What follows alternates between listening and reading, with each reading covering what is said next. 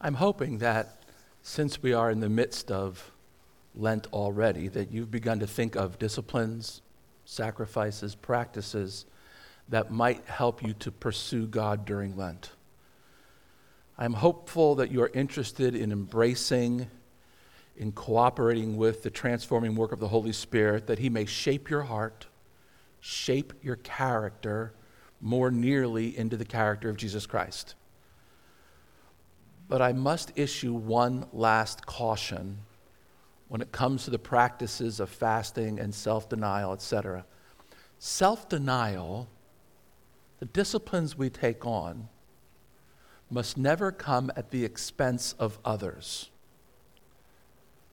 I'm going to read in a moment from Isaiah 58.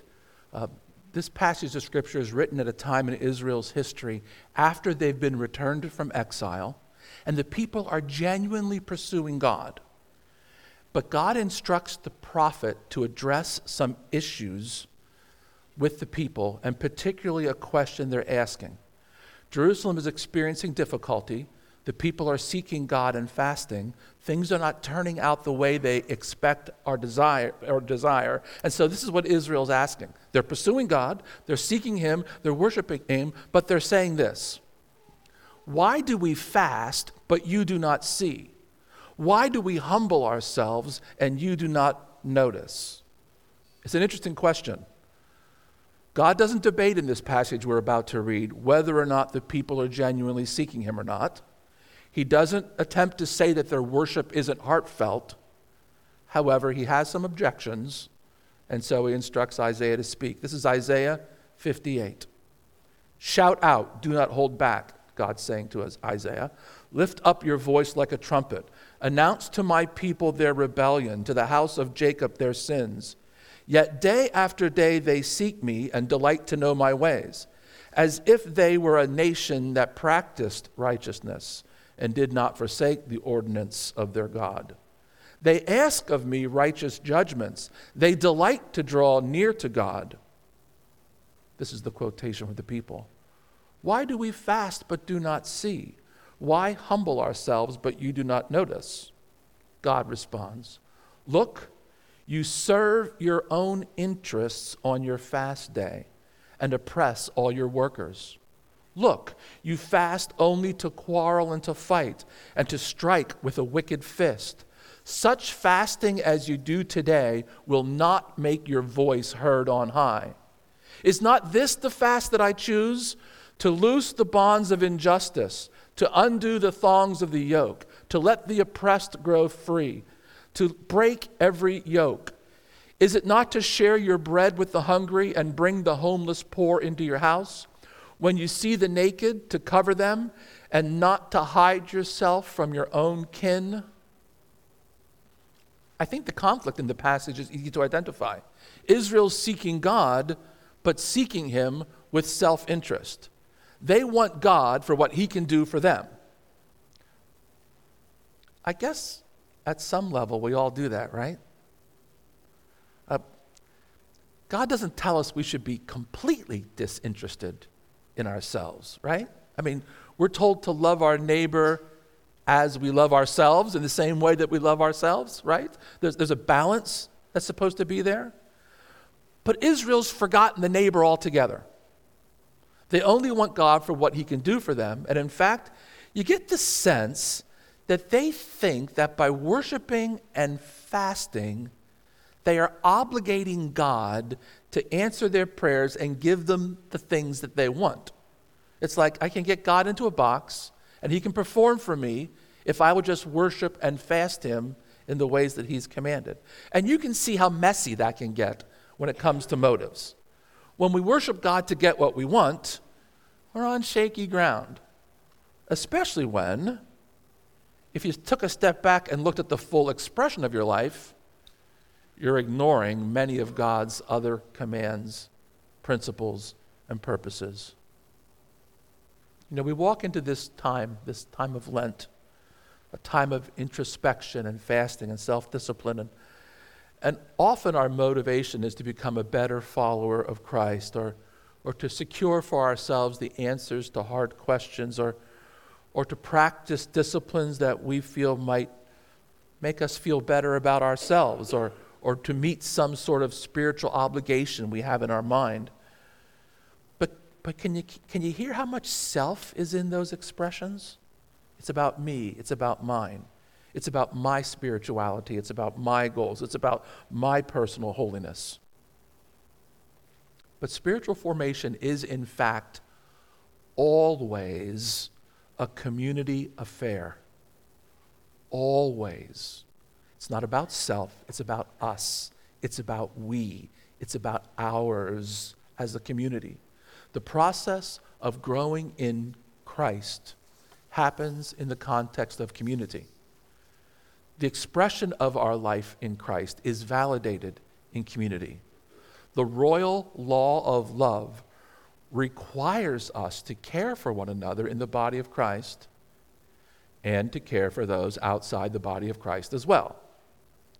The New Testament principle of this royal law of love has its foundation in the Old Testament, and this is one of the places that we see it. What does God require for true worship? This is verse 6 again. Is not this the fast I choose? To loose the bonds of injustice, to undo the thongs of the yoke, to let the oppressed go free, to break every yoke. Is it not to share your bread with the hungry, to bring the homeless poor into your house, when you see the naked to cover them, and to not hide yourself?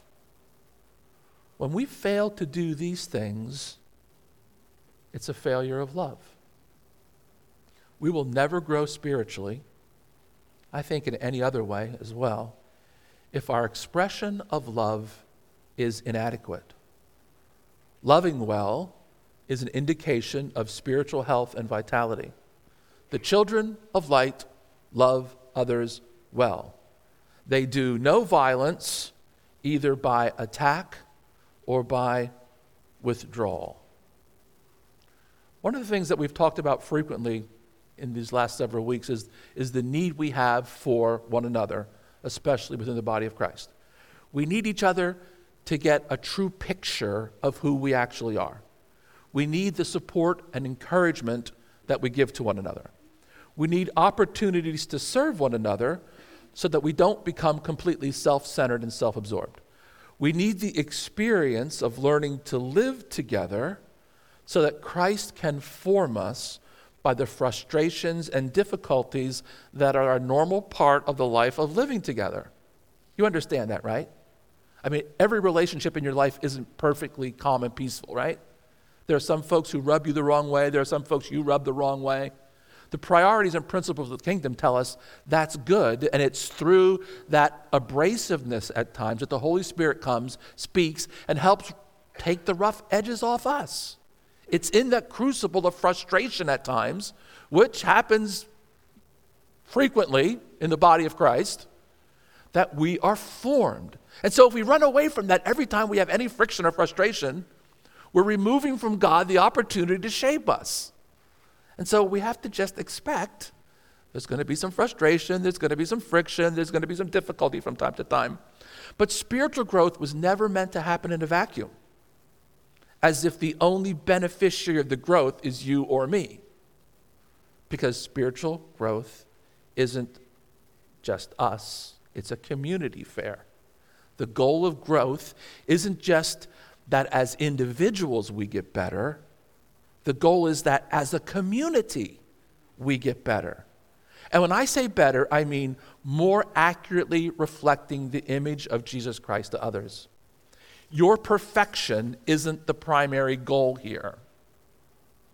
The primary goal is our ability to carry out the mission of God, which is to love those He has created. That's the primary goal, that together as a community, we can do that with integrity. You will fit within the mission when you have been transformed to the place where you can love well within the context of this fellowship and in the context of your relationships in the world around you. If we can't love well, candidly, we're not much use to God. If you can't love well, what does Matthew say? If the salt has lost its saltiness, it's really not good for much than to put on the pathway and keep you from slipping. I mean, it's not worth hanging on to if it can't achieve its primary goal. So the question is, how do we become that kind of loving community? How do we get there? Well, Dallas Willard, as you might imagine, has a word to say about that.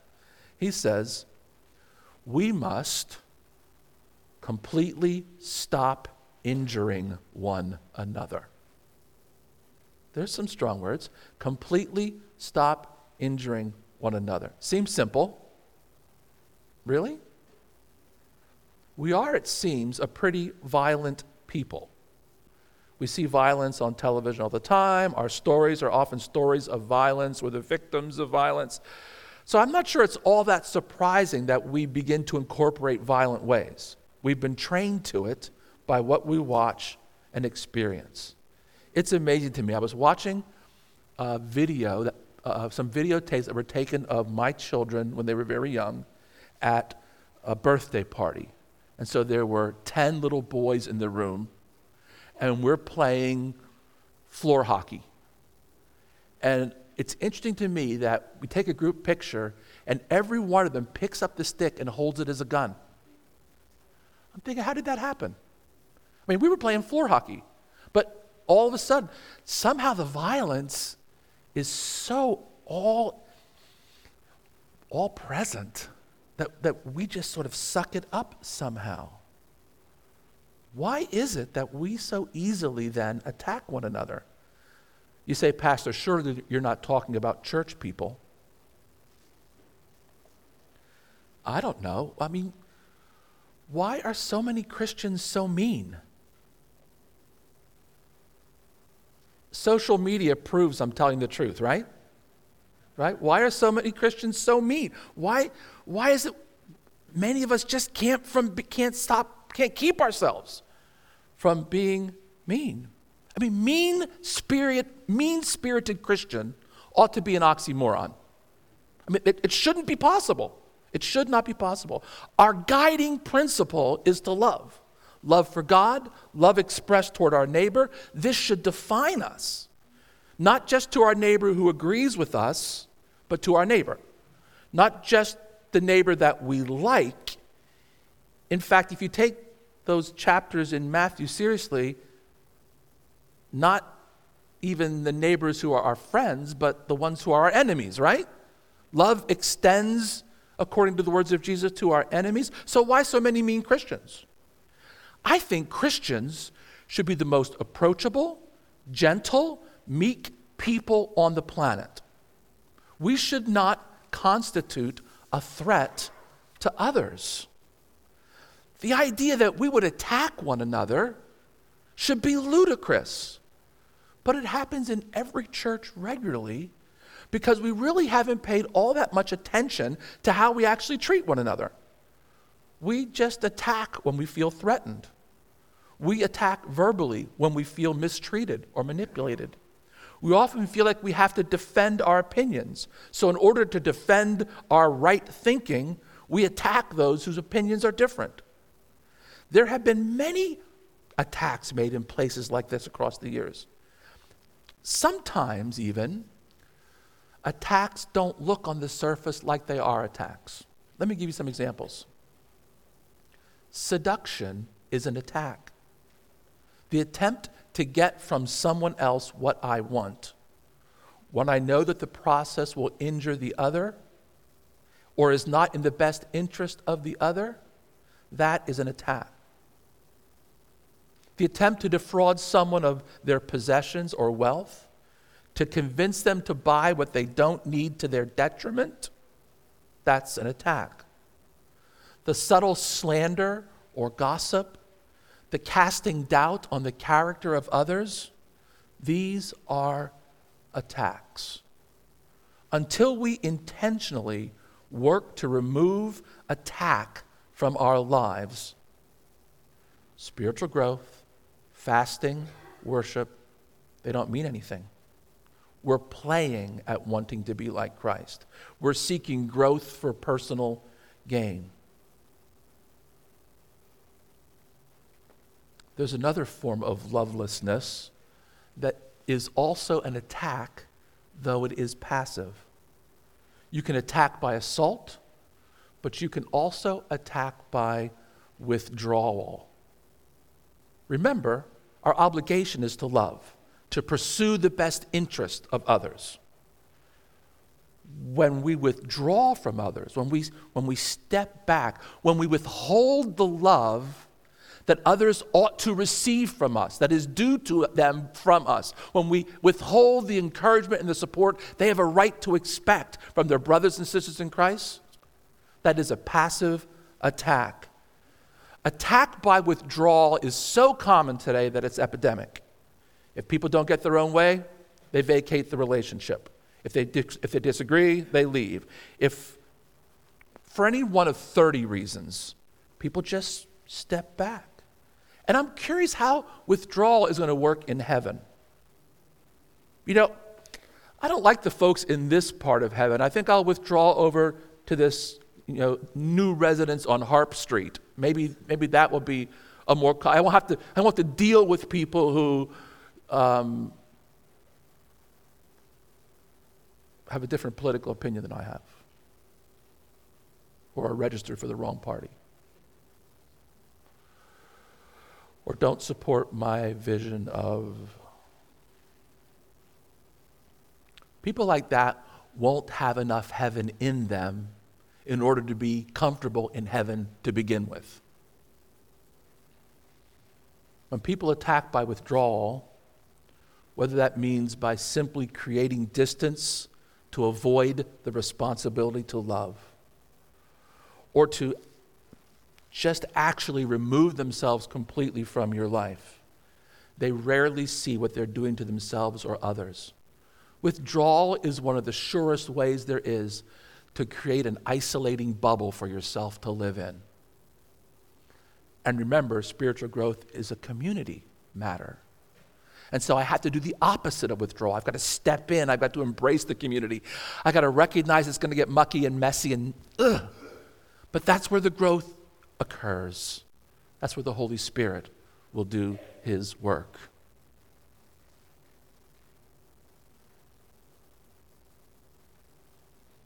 It's impossible for God to transform us through any relationship that's difficult if we constantly are running away from every difficulty we encounter. There's another problem with withdrawal, and it's simply this. When we attack by withdrawal, even if we're not consciously aware that it's an attack, the love of God ceases to flow through us. And once again, we are completely useless to God. He wants to love others through you. And when you withhold that love, what's the point?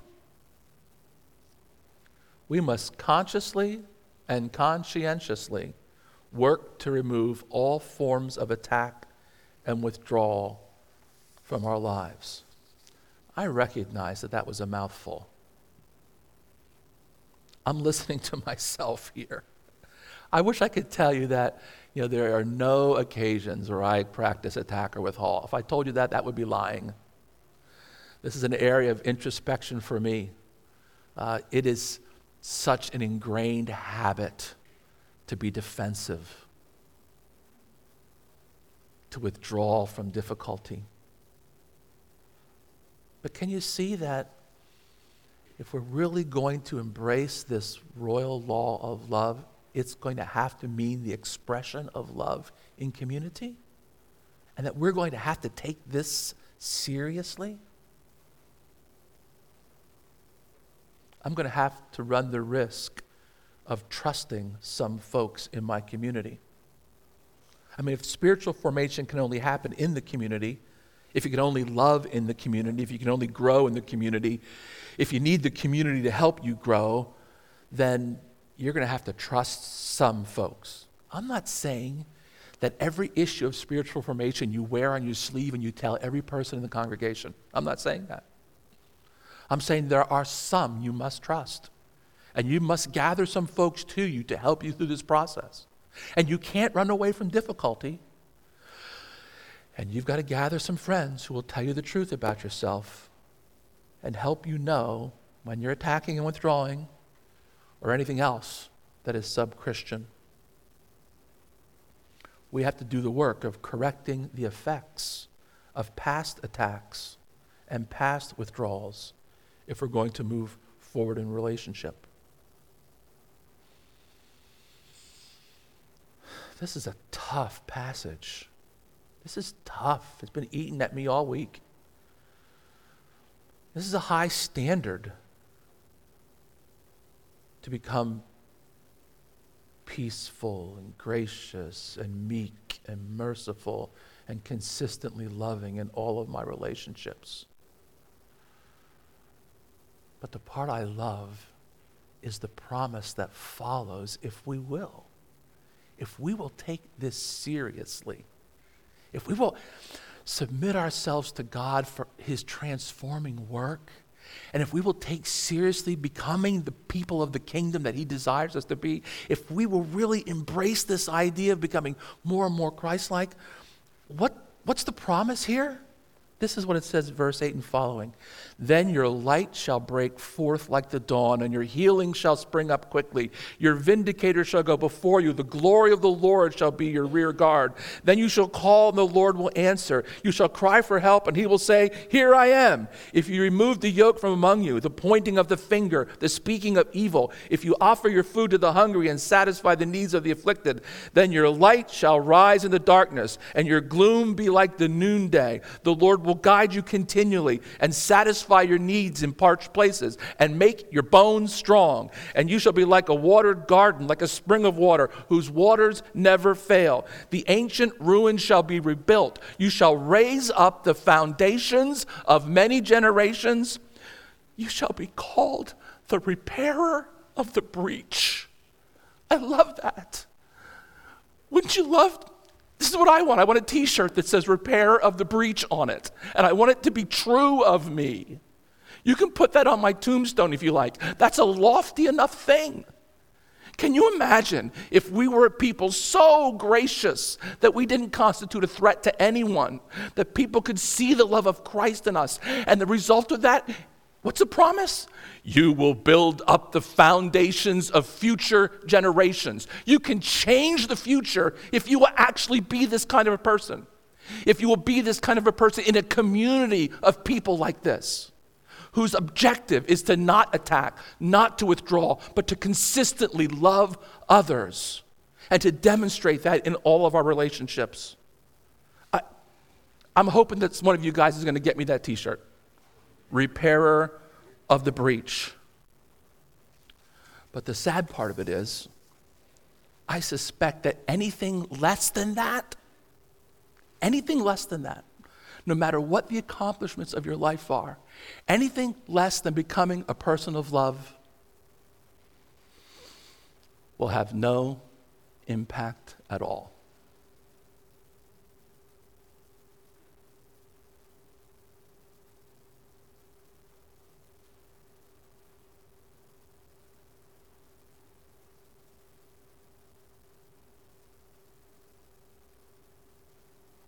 If the love of God cannot flow through us, we're of no use to him. Our fasting, our self-discipline is meaningless if it is not the means to becoming those kinds of people.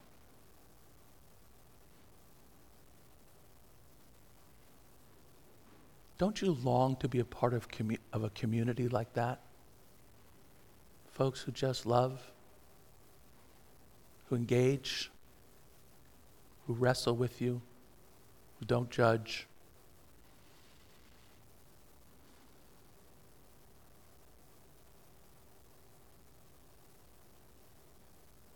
We're going to receive the communion meal together.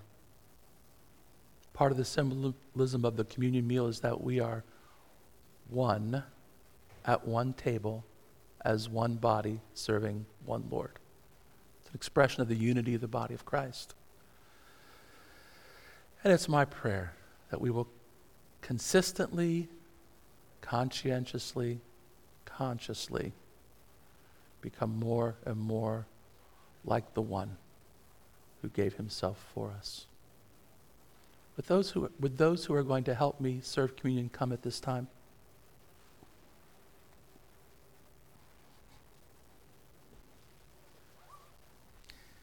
The Church of the Nazarene, we practice an open communion, which means anyone who's desiring to follow Jesus is welcome to participate.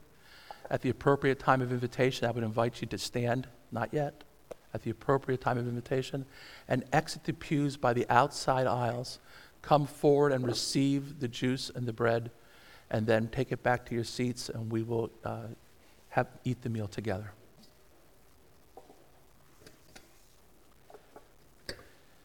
It is right and a good and joyful thing, always and everywhere, to give thanks to you, gracious God, creator of heaven and earth. You formed us in your image and breathed into us the breath of life. You revealed yourself through your people Israel, and in the fullness of time, you sent your Son, Jesus, who took on flesh and became one of us. Our Lord and Savior Jesus Christ gave his life for us according to the plan of salvation. You raised him from the dead and gave him a name that is above every name, that at the name of Jesus every knee would bow. He is the King of the kingdom of God, our wonderful counselor, our mighty God, everlasting Father, Prince of Peace. He is our Alpha and Omega, our provider, our healer, our hope, and our light. He is the bread of life, the great shepherd, our brother, and he is worthy of our praise.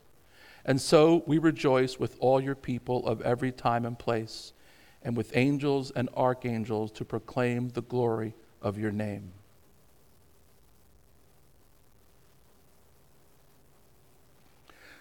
Worthy is the Lamb who was slain. Holy, holy is he. Sing a new song to him who sits on heaven's mercy seat. Holy, holy, holy is the Lord God Almighty, who was and is to come. With all creation I sing praise to the King of Kings. You are my everything, and I will adore you. Jesus is our King. He has invited us into his kingdom. He will come again to receive us into the place he is preparing for all of his children. These things we call to mind as we take this spiritual food. The Lord Jesus, on the night that he was betrayed, took bread, and when he had given thanks, he broke it and said, "This is my body, which is for you. Do this in remembrance of me." In the same way, after supper, he took the cup, saying, "This cup is the new covenant in my blood. Do this whenever you drink it in remembrance of me. For whenever you eat this bread and drink this cup, you proclaim the Lord's death until he comes." Let us pray. Almighty God, to you all hearts are open, all desires known, and from you no secrets are hidden. Cleanse the thoughts of our hearts by the inspiration of your Holy Spirit, that we may perfectly love you and worthily magnify your holy name through Christ our Lord. Pour out your Holy Spirit on us gathered here and on these gifts, that in the breaking of this bread and the drinking of this juice, we may know the presence of the living Christ and be renewed as the body of Christ for the world, redeemed by Christ's blood. May your Spirit sanctify us that we might be one, united in mission, and committed to loving God and neighbor with all that we are. Amen. I'd invite you to stand and move to the exterior aisles and come and receive the gifts.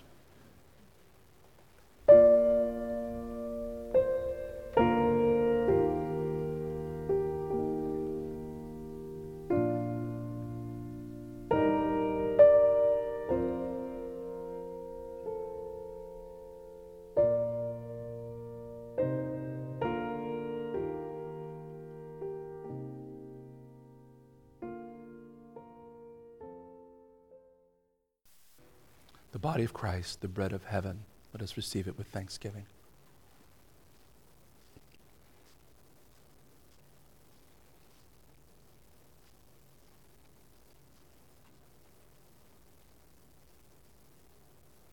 Blood of Christ, the cup of salvation, may it preserve you blameless to everlasting life.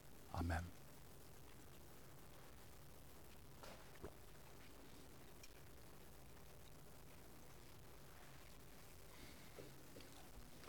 Jesus, we are grateful for your sacrifice for us. We're amazed at the magnificence of this display of your love for us. And we ask for your help that we might love one another well. For we pray this in your name. Amen.